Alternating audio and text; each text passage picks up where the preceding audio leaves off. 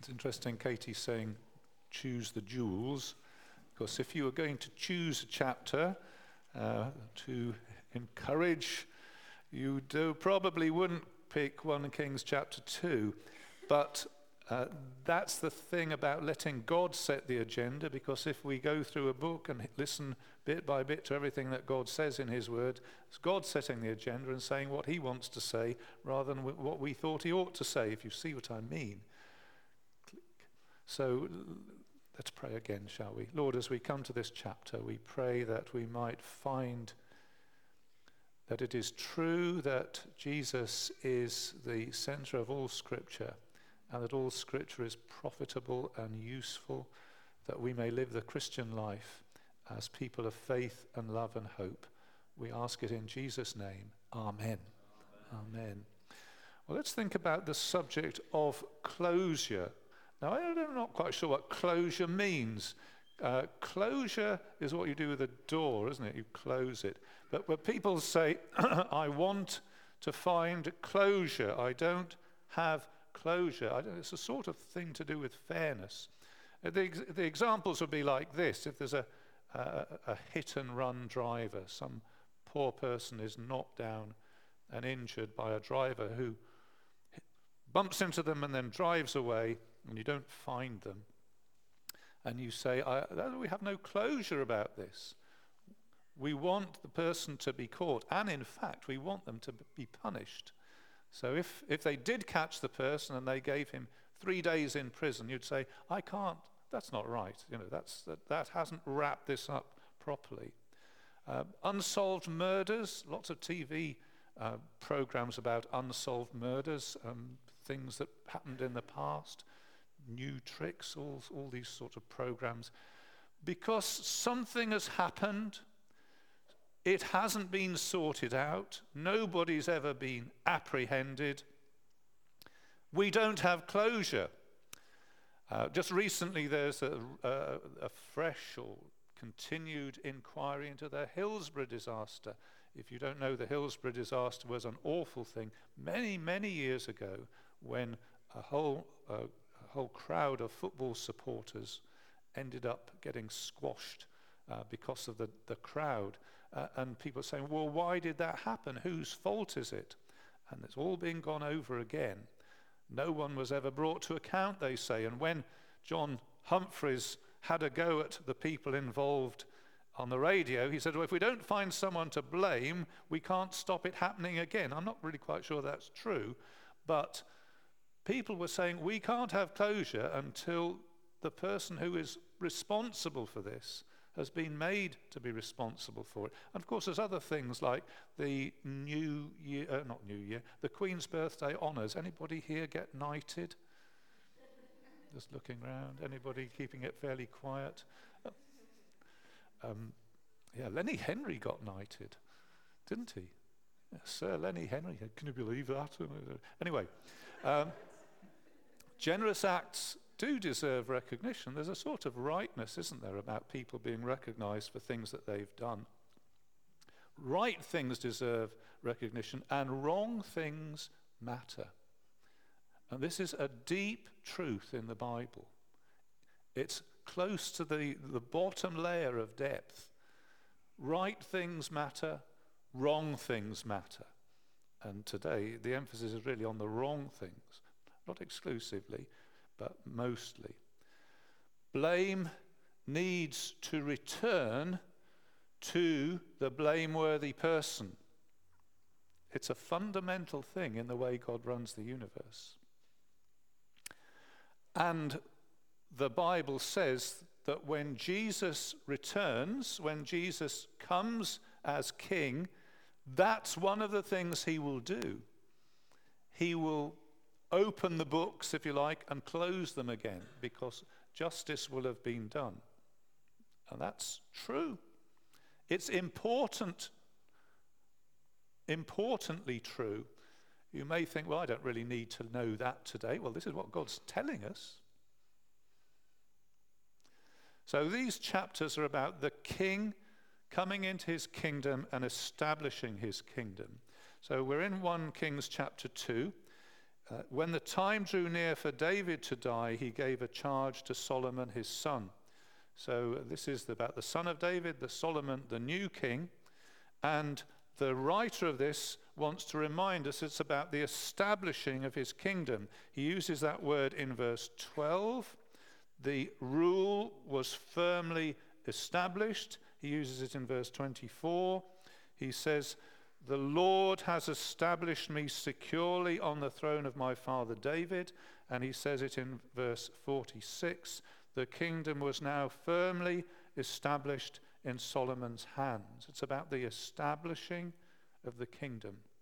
And one day Jesus will come and establish his kingdom. Sorry, this chapter also includes death. I wouldn't have chosen this as a subject, but it is the subject.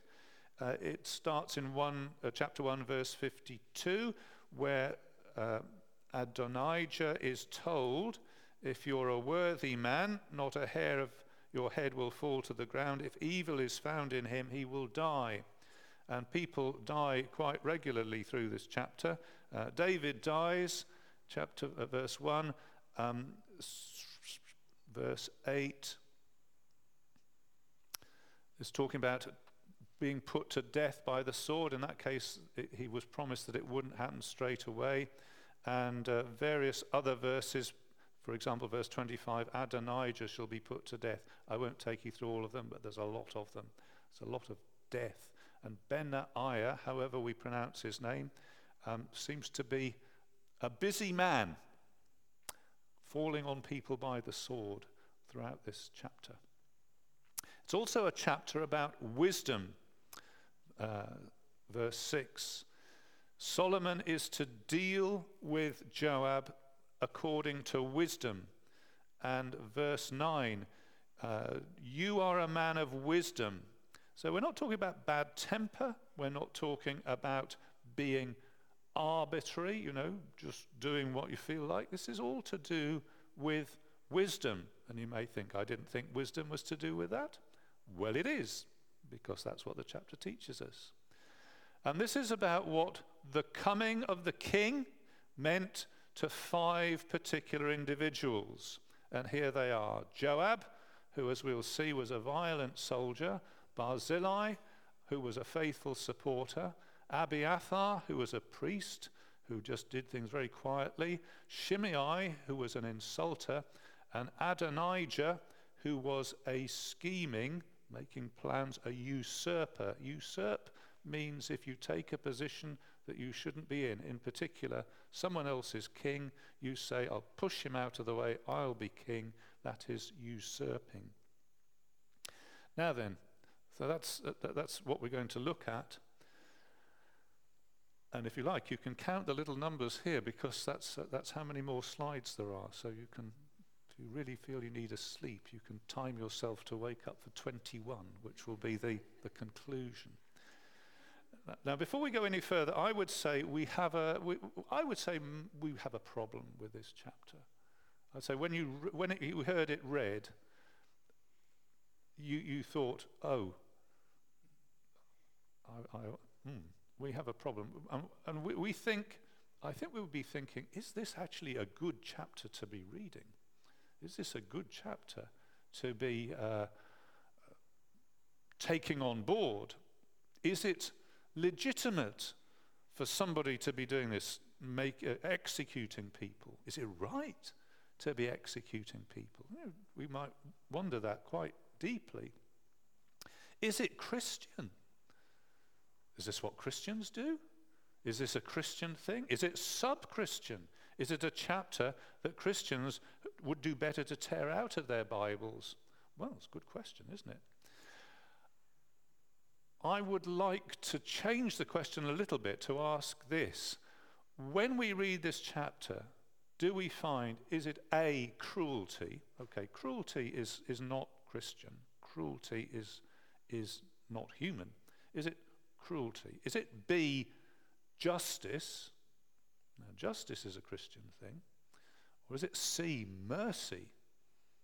Mercy is when God gives you better than you deserve. So we'll have that question in the back of our minds as we go through. A, cruelty, B, justice, or C, mercy. So let's follow it through. Solomon takes over from David. David, you remember, was old and frail and probably didn't get out of bed. Here's Solomon, who goes and meets him. As the time drew near for David to die, he gave a charge to Solomon, his son. And he says two things, really. He says, I'll read it. I'm about to go the way of all the earth, so be strong, show yourself a man, observe what the Lord your God requires, walk in his ways, keep his decrees and commands, his laws and requirements, as written in the law of Moses.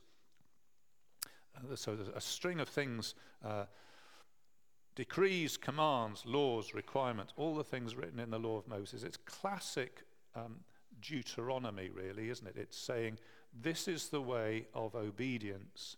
And if you follow this perfectly, you will prosper. It says, verse 3, you will prosper in all that you do and wherever you go, and that the Lord will keep the promise. The Lord will keep the promise to me if your descendants watch how they live and walk faithfully before me with all their heart and soul. You will never fail to have a man on the throne of Israel. It's a particular contact with the king. And it says that if he does these things, he will be a forever king. And obedience is good, and God's laws and statutes and requirements are good, and they rejoice the soul. But we don't manage to keep them. That's the problem, isn't it? That's the problem. That the more we know about God's requirements, the more we realize we actually fail to keep them. So that's tough on us. If we were the king, that would be tough on everybody else as well. But this is a contract with the king in particular. And it really explains why the book of Kings is so lumpy and problematic, because the kings didn't do this. And in the end, and God was very patient about this, there was not a man on the throne of Israel. If they had kept it, there would not have failed to be a man on the throne of Israel.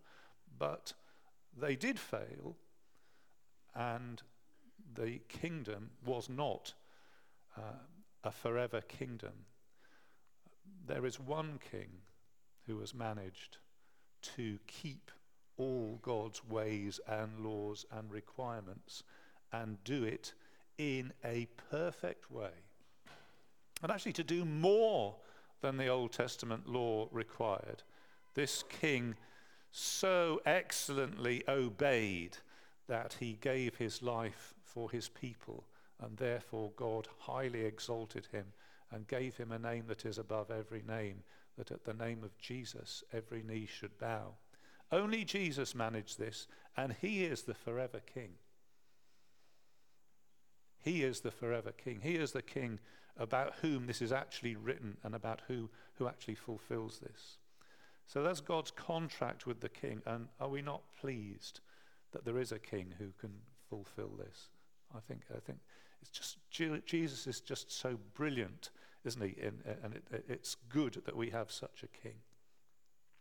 And now David goes on to something, it seems to change gear here in verse 5. And he mentions these people.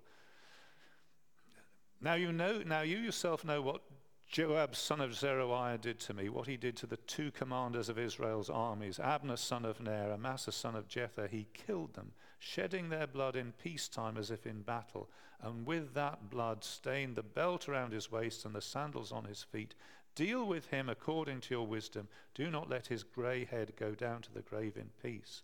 And then he mentions Barzillai and Shimei. I'm sorry, I'm probably not pronouncing these right, but we know which ones they are. He mentions these people. Joab the soldier, Barzillai, who was an old man in the time of Solomon's father David. And when Solomon's father David was on the run, Barzillai came out and helped him and brought food and provisions. So he's a great chap, Barzillai. And Shimei, who when David was on the run, got up on a bank and threw stuff at David and shouted rude names at him and insulted him. I'm probably getting ahead of myself. Let's look at these in detail. So Joab shed blood, as it says, in peacetime, as if in war. That's verse 5. So let's look at Joab in a little bit more detail. So it's interesting. He was a soldier. He was a man who was great on the battlefield, a man of aggression and violence. And in the Bible, soldiering as such is not condemned. You can be a Christian and be a soldier. And in wartime, there is this contract, which is either spoken or unspoken, which says, we feel so strongly we need to defend what we're defending. You feel so strongly that you need to defend what you're defending. We fight each other. If you take my life, I know that's what you're trying to do, and if I take your life, you know that's what I'm trying to do. And that's what warfare is. I think soldiers understand that. But he took that into peacetime. That's very different. You don't have the right to do that in peacetime. Without trying to make the story too long, there were two rival commanders. One of them he chased when the war was over and wouldn't stop and killed him. And another one, he was on a peace mission. This was Amasa. And he said, oh, by the way, before you go, I've got a message for you, or something like that. Took him into an alleyway and stabbed him. He was on a peace mission. So these were both very wrong things. And the question in my mind is, why didn't David do something about it? He didn't. He just said, it wasn't me. Joab shed blood twice, innocent blood. And he turned people who would otherwise have been casualties of war, that would have been understood, to being victims of an attack. And he became, instead of a soldier, a murderer. And I suspect that he was so strong and big and ruthless and, perhaps a strong personality, that he felt, I can get away with this, I can do this, because, that's me. If you come in, you've got to listen. And David said, this is interesting, deal with him, verse 6, according to your wisdom. Do not let his grey head go down to the grave in peace. Those are very solemn words, because we always say of somebody who's died, may they rest in peace. But David said, no, it would not be right for this violent man to rest in peace. Do not let his grey head go down to the grave in peace. Rather shocking, isn't it? But actually it's very realistic. It's very realistic because death does not automatically mean peace. It means we certainly leave this world, this life, but it does not automatically mean peace. So I ask, is that, for this violent man, is this cruel? Is it just? Is it merciful? I'll leave that one hanging. You think about that. Let's look at Barzillai, the faithful supporter. There he is in his old age with a basket. He actually had a lot of provisions. He stood with David when Absalom, that's David's son, usurped the kingdom earlier, grabbed the kingdom. He was on the king's side. Who is on the king's side? Who will serve the king? Well, Barzillai would. He was practical with his actions. He took provisions to David while he was on the run. He did this at cost to himself and without thought of gain for himself.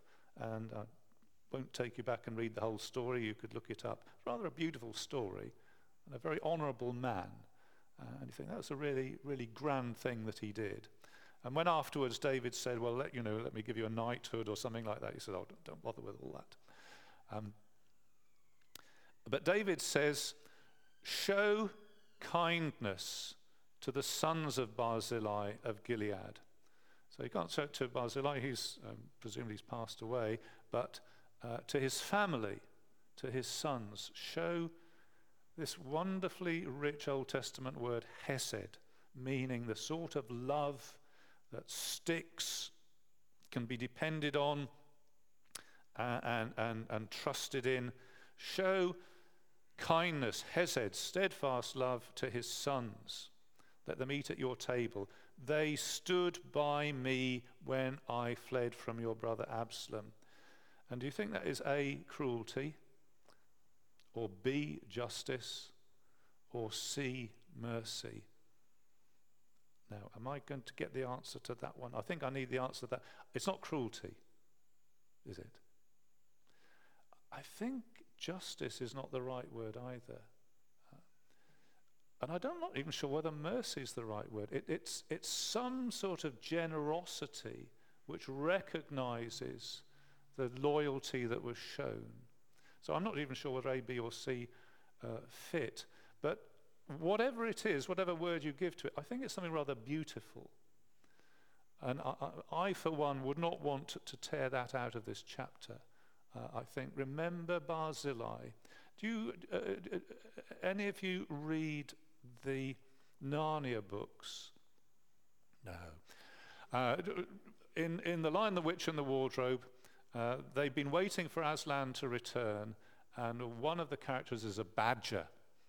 And the badger says, well, we are waiting, and we've got good memories. We remember the promises that Aslan would come back, and we're waiting for him, and we'll keep on doing so, and that's where our hope is fixed, and we're sticking to that. And in that sense, I think Barzillai was a badger. And I hope you're a badger as well, waiting for the coming of the king. We'll hang on in there, we'll keep trusting, we'll keep waiting. He'll honor his promises. Barzillai was a badger. That will sound very strange on the recording, won't it? Okay, what about Shimei?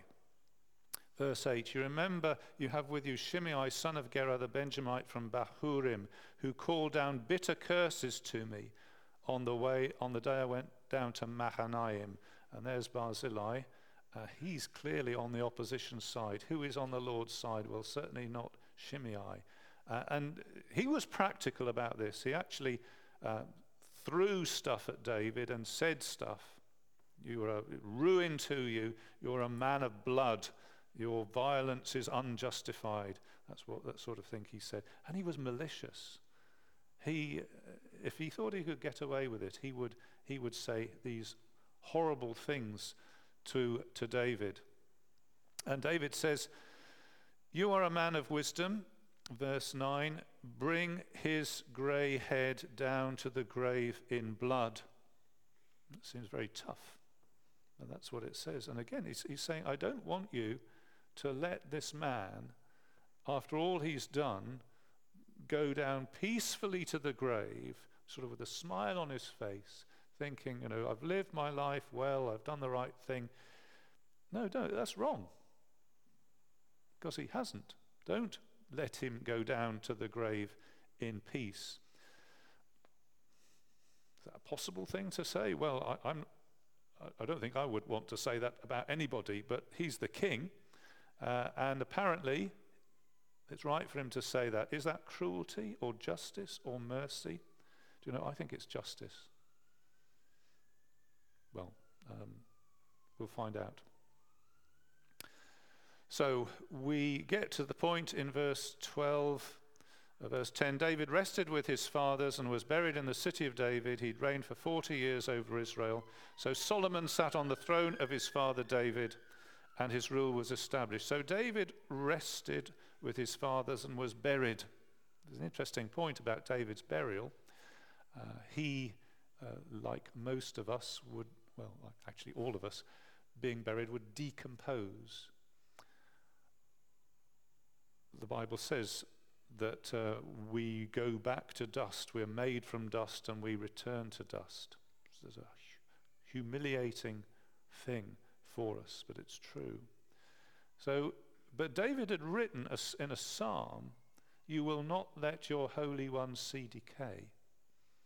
It's an interesting thing. He wrote that in a psalm, envisaging somebody who did not decay in the grave.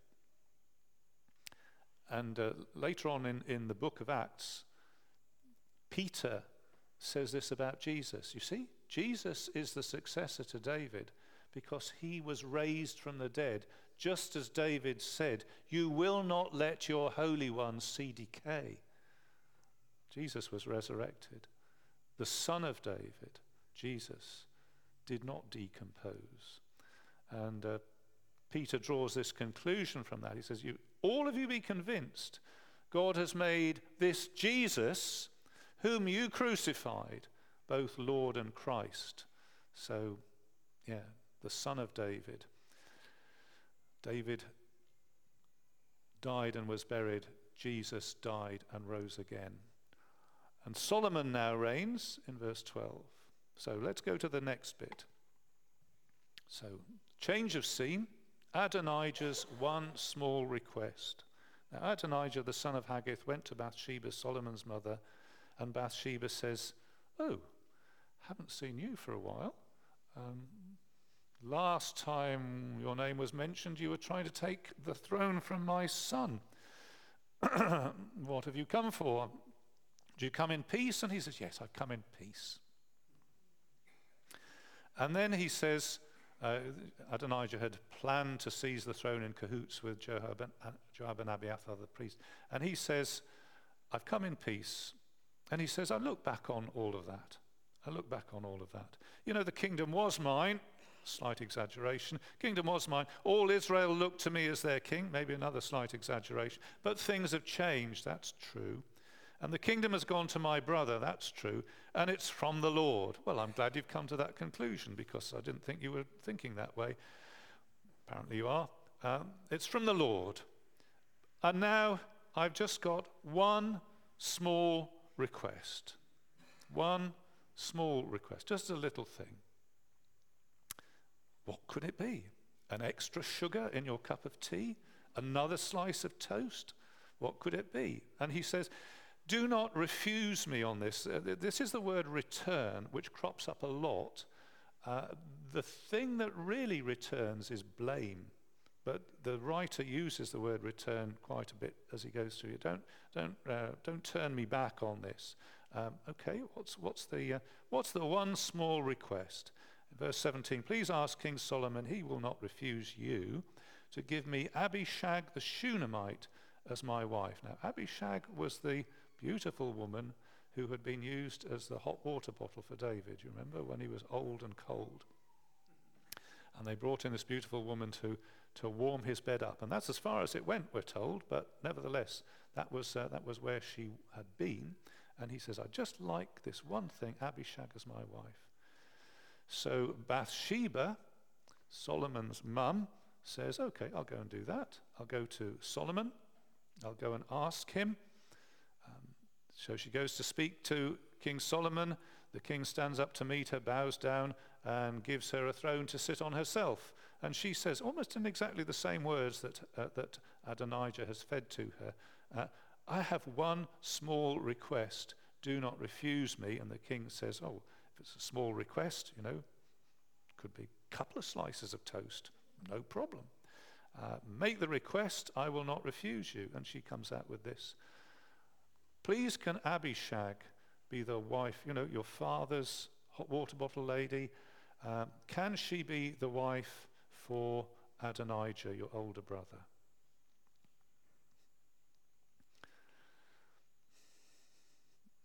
And Solomon says, what are you talking about? Why do you request Abishag for the Shunammite for Adonijah? You might as well request the kingdom for him. After all, he's my older brother. Yeah, for him and for Abiathar the priest and Joab the son of Zeruiah.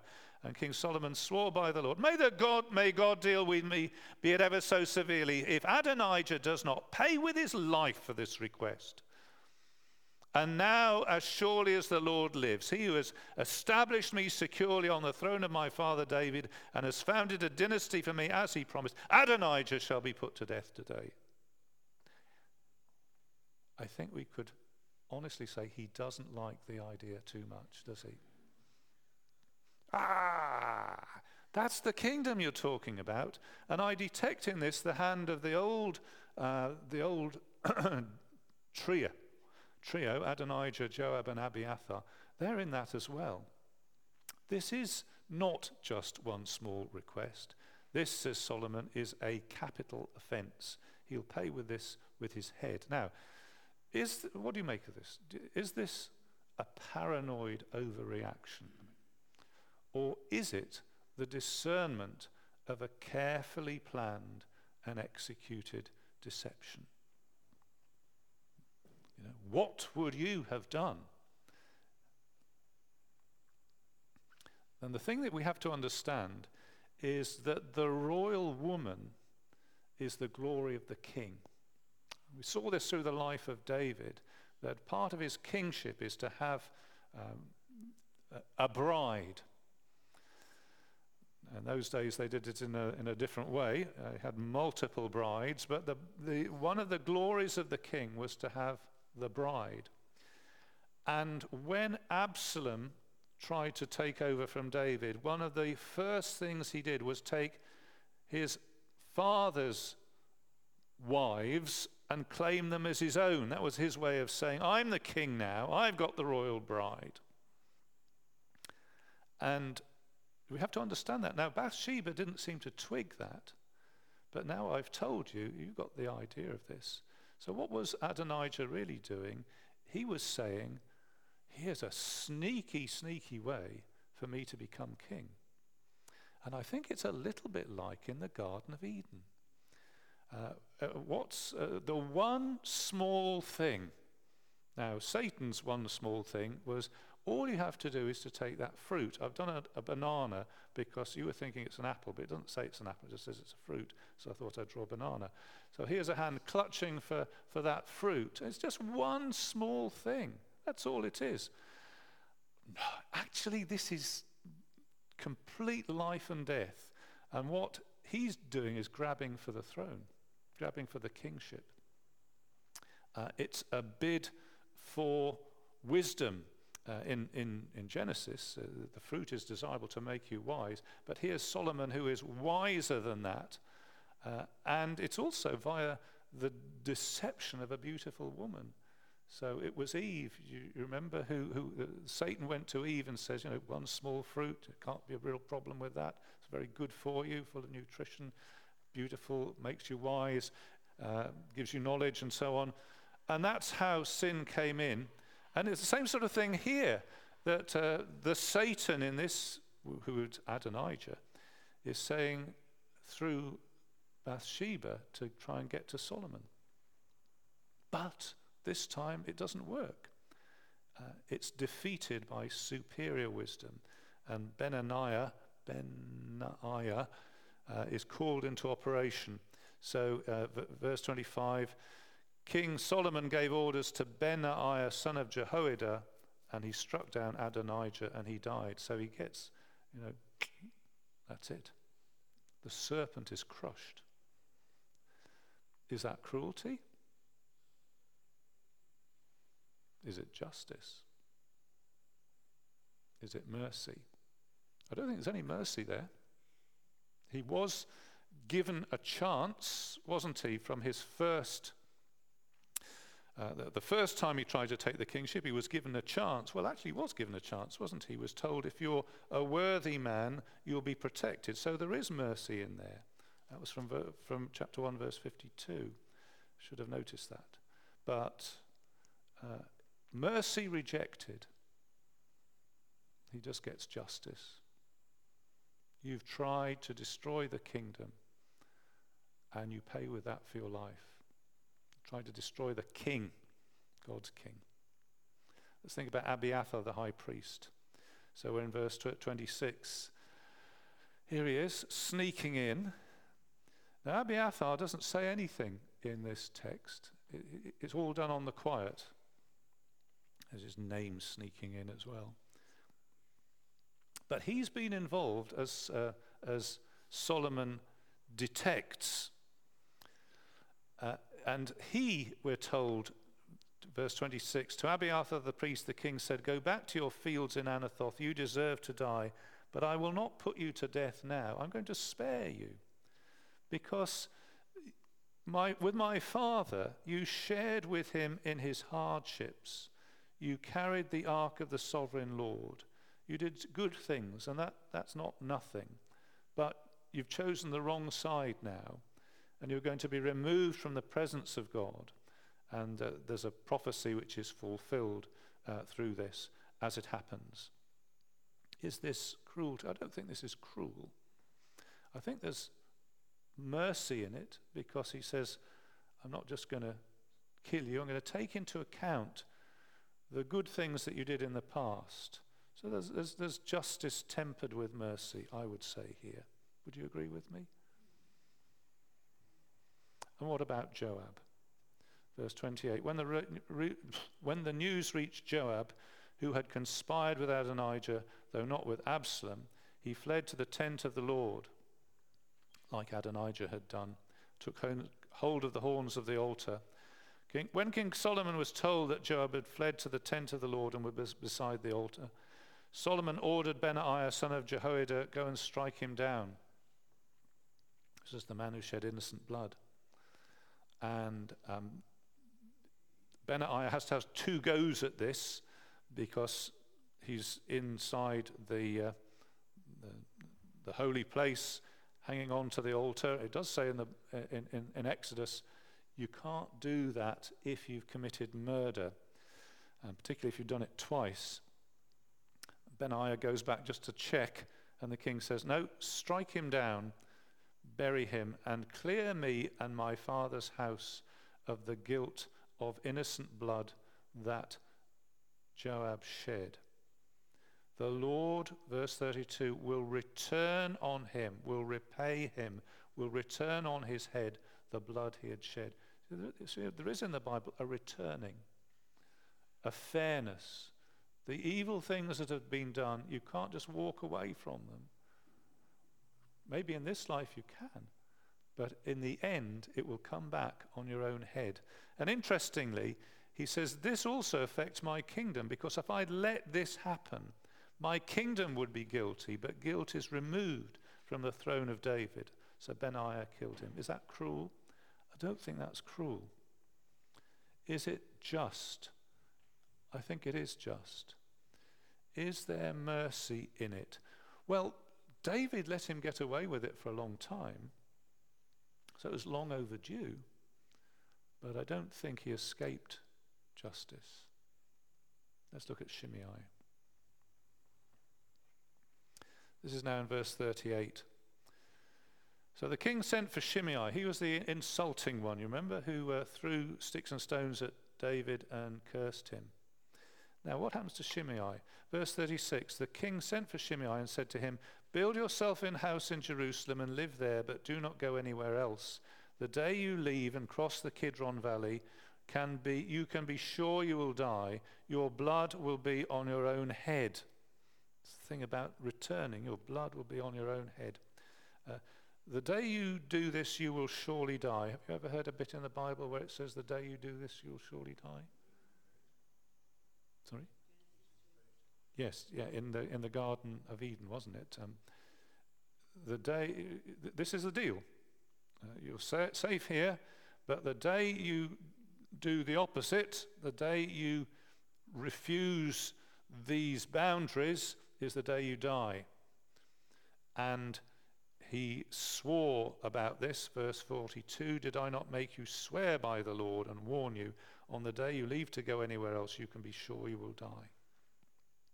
But what actually happened was, 3 years later, some of Shimei's slaves had absconded, they'd gone away, and Shimei got on his donkey, and off he went to get his slaves back.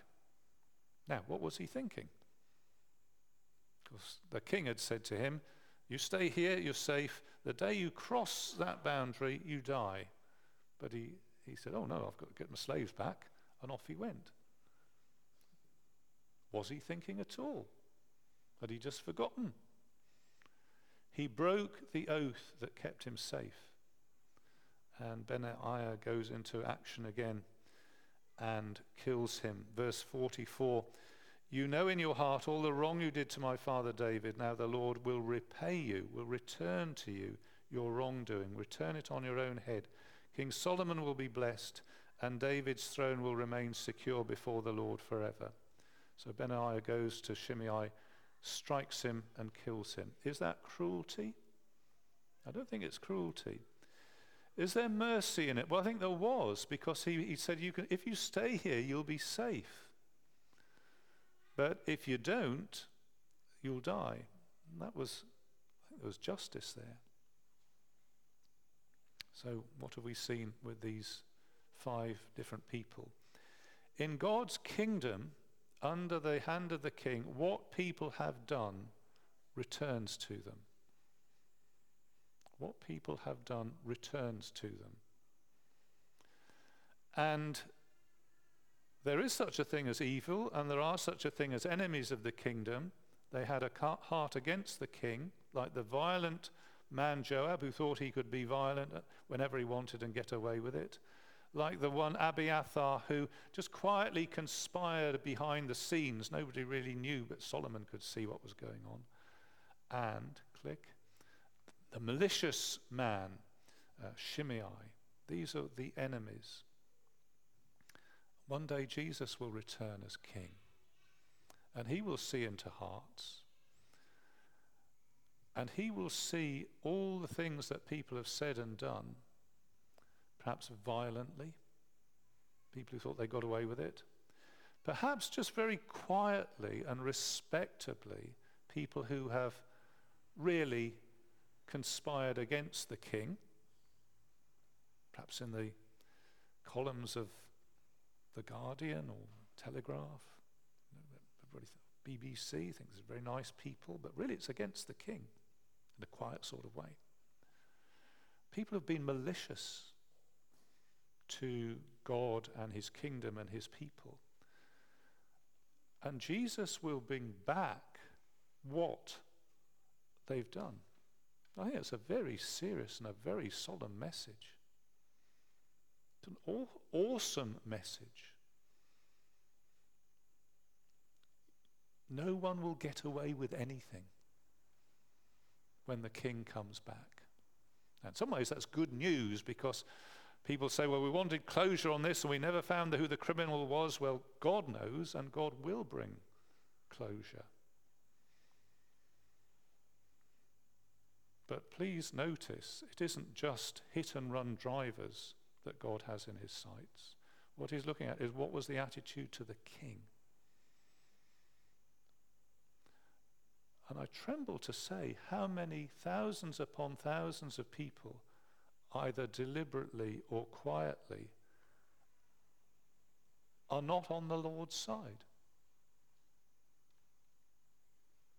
If you're here and you know that that is you, that you're not on the king's side, please do something about it straight away. And as the psalm says, blessed are those who take refuge in him. Run to the king, ask the king's forgiveness, ask him to forgive you and accept you and take you into his kingdom, because it's an awful fate to be found on the day the king sorts things out to be against him. But there are badges as well. Paul describes them in Romans 2 verse 7. Those who by persistence in doing good seek glory and honor and immortality. That's the genuine Christian heart, isn't it? It's been difficult, you have ups and downs, but I want to keep on, Lord. I want to keep on seeking you. I want to keep on living for the world to come.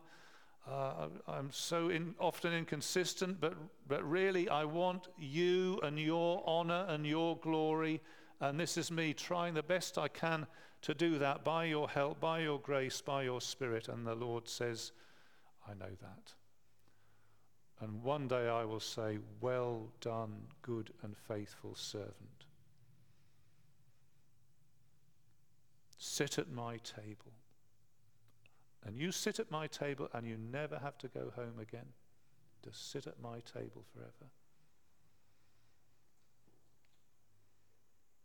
Which one of those would you be?